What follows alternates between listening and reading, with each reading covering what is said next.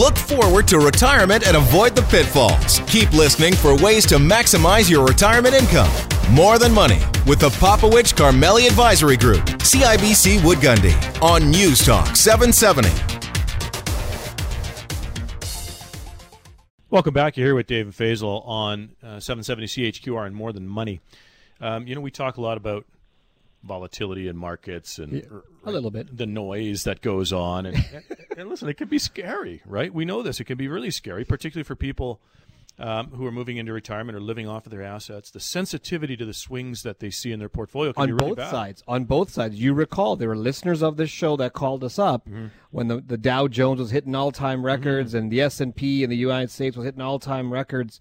And they were calling us saying, are you all in the U.S. because that's the best place to be? And then the opposite side of that is when they hear a trade war or 400-point drop in the Dow Jones or whatever, they get concerned about the downside. Are you staying out of the U.S. now? So they're relying on, I'll call it market timing, because the volatility up or down really affects them. Yeah, and I don't even think it's a market timing call for them most of the time, Phil. It's more just an emotional response. Like when you get scared, right, it forces people into making bad decisions. And so we want to talk about the psychology behind that, because I think the more education we can do around that for people, the better armored they are against falling victim to one of those bad emotional decisions. We've got Daniel Crosby joining us today. He's a psychologist and a behavioral finance expert. He's also a New York Times best-selling author on market psychology, so nobody better to help us understand a little bit about the impacts of this than him. So, Daniel, welcome to the show. Thanks so much. Great to be here. All right, so let's talk about this. We haven't had a lot of volatility in the last 2 years. We start this year, late January. It starts to spike up, and now we got all kinds of volatility because of all of the macroeconomic noise we hear. When it comes to investing, particularly for the risk-adverse investor, walk us through a little bit about some of the mental traps that someone might experience. Well, there's all kind of things. There's actually 177 different documented sort of behavioral biases that investors fall into. And so some of my work has been around taking those 177 because it's not very useful for you to say to your clients, look, there's 200 ways that you can get this wrong, to really drill down and see what are the handful of psychological tendencies that underlie these.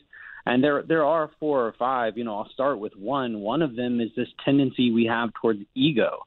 On average, we as a human species are overconfident.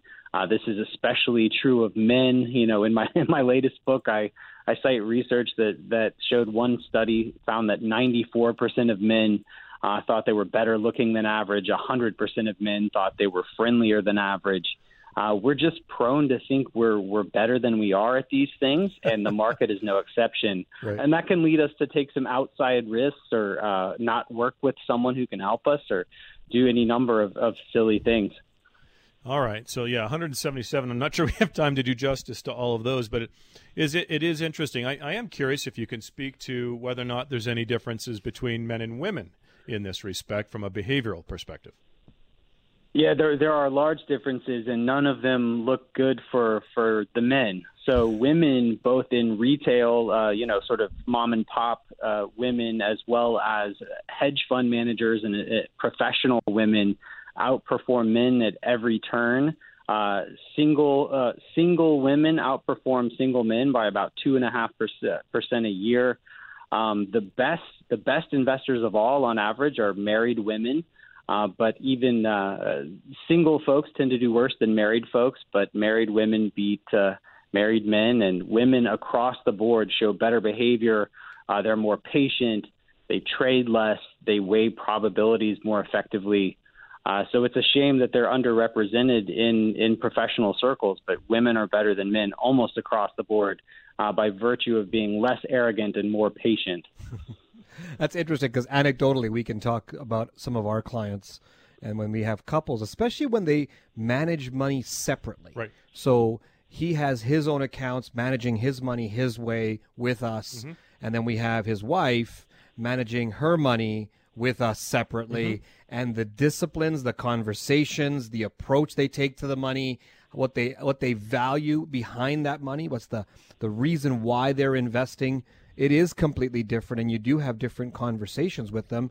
And we find, at least anecdotally with our clients, there's some that are more active. Ego kicks in, or greed kicks in, fear kicks in a lot faster on the men's side than it does on the women's side with our clients. Yeah. Now, in your bestseller, The Personal Benchmark, I like the idea of the personal benchmark, by the way, but it's called Personal Benchmark: Integrating Behavioral Finance and Investment Management. Can you give us that, maybe at a high level, frame this for us a bit, Daniel, in terms of some of the, the framework or the rules? I'm not sure if those are the best words, but the framework of the rules that you would highlight at a high level if somebody wants to integrate both, the psychology of investing, but also, good investment management that would meet their needs.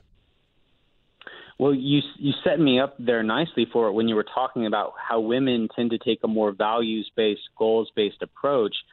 Personal benchmarking is all about ensuring that you have the right goals and the right expectations to live the life that you want to live, and not benchmarking to an external index like the S&P or the Dow that you mentioned earlier in the program, but really understanding, sitting down with your advisor, understanding the returns that you need to give to live the specific life that you want to lead, and not taking any more or any less risk than is necessary to live that life. And so that makes sense, but, that makes sense intuitively. Everyone's probably nodding their head to that pretty, sensible statement, but it's not something we do.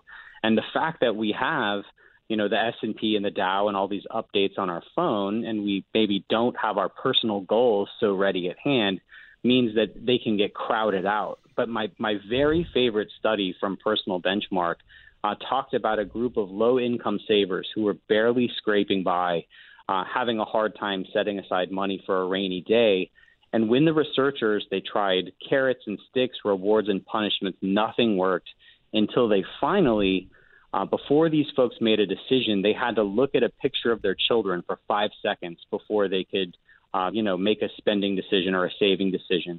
And when they looked at this picture of their children before making a big financial decision, their savings rates ticked up 250%. So that's what personal benchmarking and goals-based investing is all about to me, just keeping the things that matter so deeply to you top of mind and having them inform all of your financial decisions. Daniel, I totally understand and agree with you. Every time I come to work, I got to deal with Dave Popowich. I have to look at the pictures of my kids and say, why do I got to deal with Dave? And that's exactly why I come in the office every day. It's my kids. It's not Dave Popowich. So I totally get that. For the kids. Do it for the kids. Exactly. I like it. I like that visual perspective. I think that's a very key piece. So why is it that some people, even though they know what kind of rate of return or savings goal or any type of objective like that, why is it that people try to still want more or try using different benchmarks?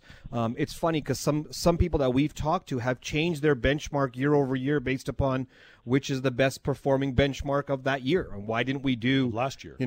Why didn't we do that kind of return on that one benchmark in our entire portfolio? And they steer away from you only need X percent, but you want more than X because the benchmark said so. What's the feeling that's going on there? And maybe you can help us understand, why does the individual investor feel that way or act in that certain way? Well, you're exactly right. When you look at the U.S. that's done so well over the past few years, now suddenly no one wants to benchmark their life to a diversified multi-asset class portfolio where they should truly be. They want to benchmark to, just the U.S. Well, no sensible investor has 100% of their portfolio in U.S. equities. And so, that's a trap that we fall into, is having this moving goalpost. And, there's such a huge gap between knowing what to do and then doing it, because volatility makes all of us stupid. I talk in The Laws of Wealth, my new book, about research that was done that shows that the average investor loses 13% of their IQ during periods of market volatility. And, frankly, some folks don't have an extra 13% they're working with. And so when they're, even if you've taught them all the right lessons, they're sort of out the door when you need them most, which is why I think it's so crucial that in addition to the education that I do and that folks like you do, they also need someone to hold their hand in that moment of fear, walk them back and sort of intervene and say, look, you can't do this. You're gonna hurt yourself. Because of course we want all the wrong things at the wrong time, right? We want when the U.S. market has run up 7 years, 8 years in a row, now we get excited about the U.S. when it's expensive and unattractive. So we are wired to be horrible investors. I mean, I say that God or nature couldn't have created a worse investor than you or I, which is why we need someone to, sort of hold our hands and walk us through it. Okay, let's take a bit of a break there. You're going to join us stick around. You'll join us after the break. But Faisal, before we take a break, we're going to talk about this structure, right, and properly protecting yourself against yourself so that you can enjoy the lifestyle you've envisioned in retirement. Yeah, we call that the 5-pillar investment strategy approach that's designed to help you profit and protect in these types of markets. We'll discuss that on Tuesday, April 24th, 7 p.m. at the Oak Ridge Co-op Wine and Spirits. Now you need to reserve your seats. So give us a call, 966-8400. That's 966-8400. Or go to our website to register at morethanmoneyradio.com. And stick around after the break because we're going to continue the conversation with Daniel. He's going to talk about some of the strategies to help you become a better investor and hit your personal benchmarks. You're on 770 CHQR and More Than Money. All right, welcome back. You're here with Dave and Faisal on Newstalk 770 and More Than Money. We're talking psychology, my friend. And we've got Daniel Crosby with us. He's a psychologist. He's also a behavioral finance expert and New York Times best-selling author on market psychology. And you and I both know from personal history that psychology, behavioral finance, has such a big role to play with how people react, both positively and negatively, to what's happening. Correct. And I think we've learned very early in our career, in fact, even before our career started, that we were not wired to be good investors ourselves. Right. And so we had to adopt some sort of discipline. Right. And when we adopt the discipline and we stick to it, over time it reaches our clients' goals. Sure. And so the hard part is even when we start seeing the markets rally or we see the markets fall, we have an emotional reaction, you and I. Yep. We sit down, we discuss, debate, throw things at each other, stuff like that happens in our investment war room, I'll call it. So the interesting part behind that is that when we step aside and we take a break from our emotional reaction, we go, let's go back to the math. Let's go back to what's right for our clients. It's interesting to see how we go through that. Can you imagine a person who's not responsible for other people's money, what they go through, and they're responsible for themselves while dealing with their goals, their family issues, whatever else may come up. It's you're juggling so many things, and sometimes you focus just on the money, and you think that's going to solve the other problems. And we've had many individuals come to us and have concerns about whatever's going on in their life, but they're really focusing on the portfolio until we dig in. Right. And they go, this is what's going on in my life, my children, my spouse, whatever's happening in their world. And then they come back and go, well, I'm just trying to focus my attention on the money because those problems I think if I have more money, it'll solve those problems. And it doesn't always work that way. So Daniel, I'll bring you back in here. And my question to you is, should the surgeon be doing emergency surgery on a family member? Because that's what we're talking about when you get trapped in these emotional decisions around your money.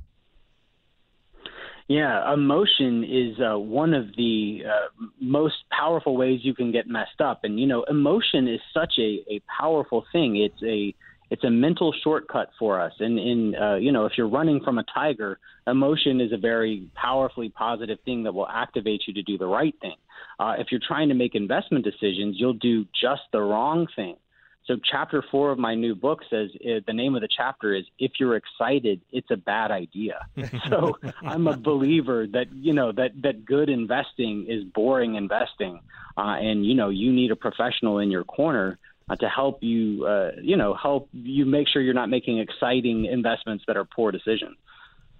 Yeah, absolutely. So now let's talk about some strategies that we can help these listeners to become better investors. Give us some strategies that we can use today to become better investors.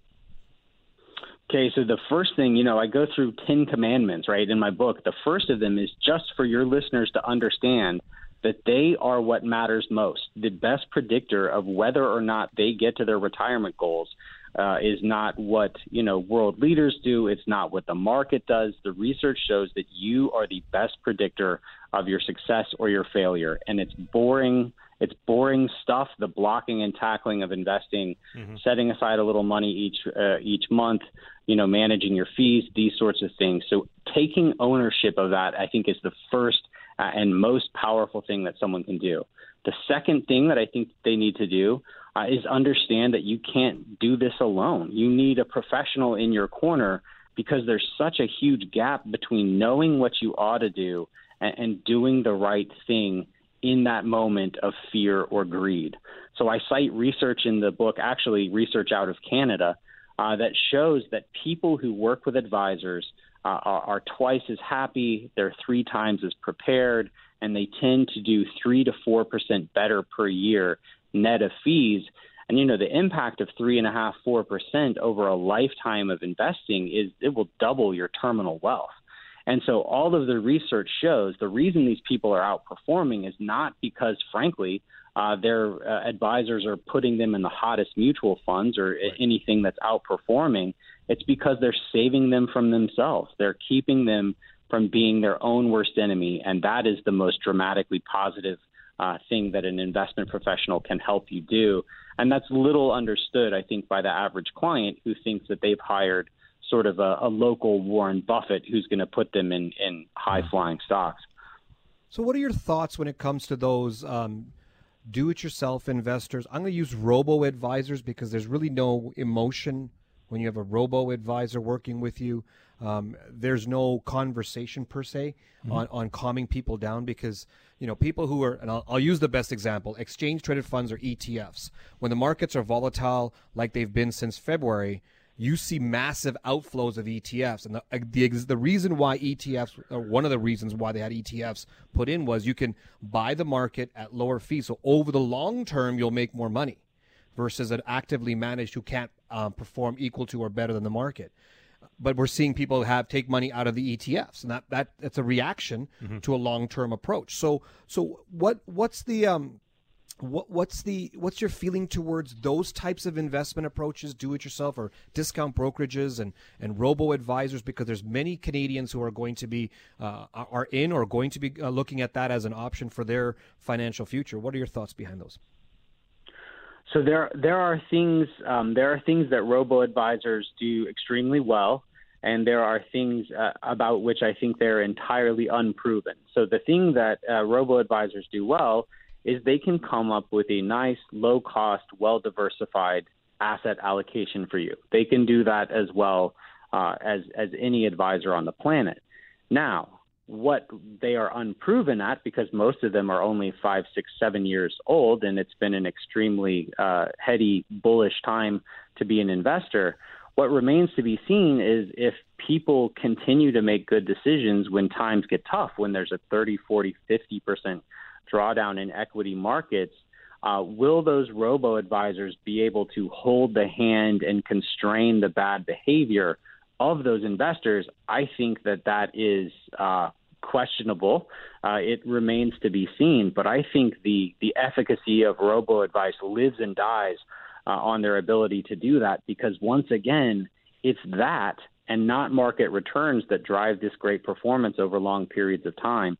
So to the extent that people can override that robo or do it themselves, they will tend to make all the wrong moves at the wrong times. So I'm an investment advisor myself here in the States. I've written, 3 books on behavioral finance. I have a PhD, and I pay a financial advisor to manage my money because I know I'm as stupid as the next person when it comes right down to it. And when things get scary.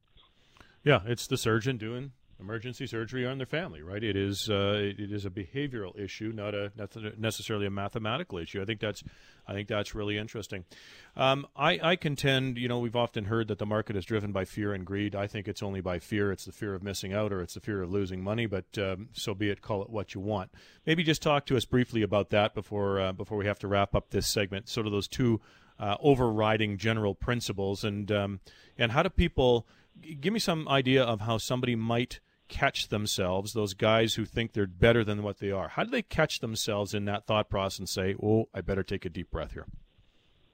Well, it's interesting. One of the best things that I think you can do is keep a trade journal. Like if you are intent on trying this yourself and you want to see if you're really as hot as you think you are, is to keep a trade journal. I had a friend call me recently who is not in the industry, who's not a professional investor, and said, wow, I've gotten these incredible returns picking stocks in my own account over the past 5 or 6 years, and I'm thinking that I may want to get into the business. And I said, wow, I'm happy for you.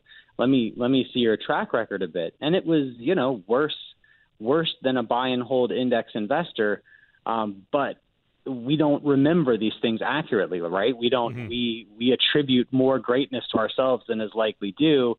We don't attribute that to just a rising market lifts all boats. And then simultaneously, when things go bad, we do blame it on externalities. So the human tendency is when things are going well, I did that. When things are going poorly, I blame someone else. And so those two reflexes are pretty damaging when it comes to trying to be a money manager. So I think, if you're intent on doing this and you think you're great, keep a trade journal and know in financial markets that you can get the right result for the wrong reason. That's a very tricky thing about markets. Is that you can be right and still be a moron, as I say. And so you have to do this for long periods of time to know if it's due to your skill and not to luck. Daniel, we have to leave it there. I want to thank you very much for joining us today. Yeah, my pleasure. Well, Daniel Crosby is a psychologist, a behavioral finance expert, also a New York Times best-selling author, and I think, there's a lot of validity to what he's saying, right? And we talk about it maybe in slightly different language. We talk about the context of the money. I think we have to start educating people, Faisal, about going down that path, particularly in retirement, about attaching a context to what the money's supposed to do, right? That was the picture of looking at your kids. We got to look at a picture of what it is this money's supposed to do. What's your vision? And build a strategy to that outcome, right? And not worry so much about what the best performing equity index is, because you get trapped on the wrong side of that, and we know what the outcome is there. Correct. Yeah, I think there's an opportunity to learn from this, and we should we'll wrap that up on the next segment as well. Yeah. So let's talk about our upcoming seminar here and invite people up, because we're going to talk about that structure, the context of the money, and how to position a strategy to meet those long-term objectives. Correct. There's a mathematical formula to get you to retirement and through retirement, because I think a lot of people are good at getting them to the retirement spot, but who gets them through the retirement zone? That's what we're going to talk about on Tuesday, April 24th, 7 p.m. at the Oak Ridge Co-op Wine Spirits. Now you need to reserve your seats, so give us a call, 966-8400. That's 966-8400, or you can register online at morethanmoneyradio.com. All right, we're talking about context. Stick around after the break, because we're going to talk about what those retirement investments can actually do for you.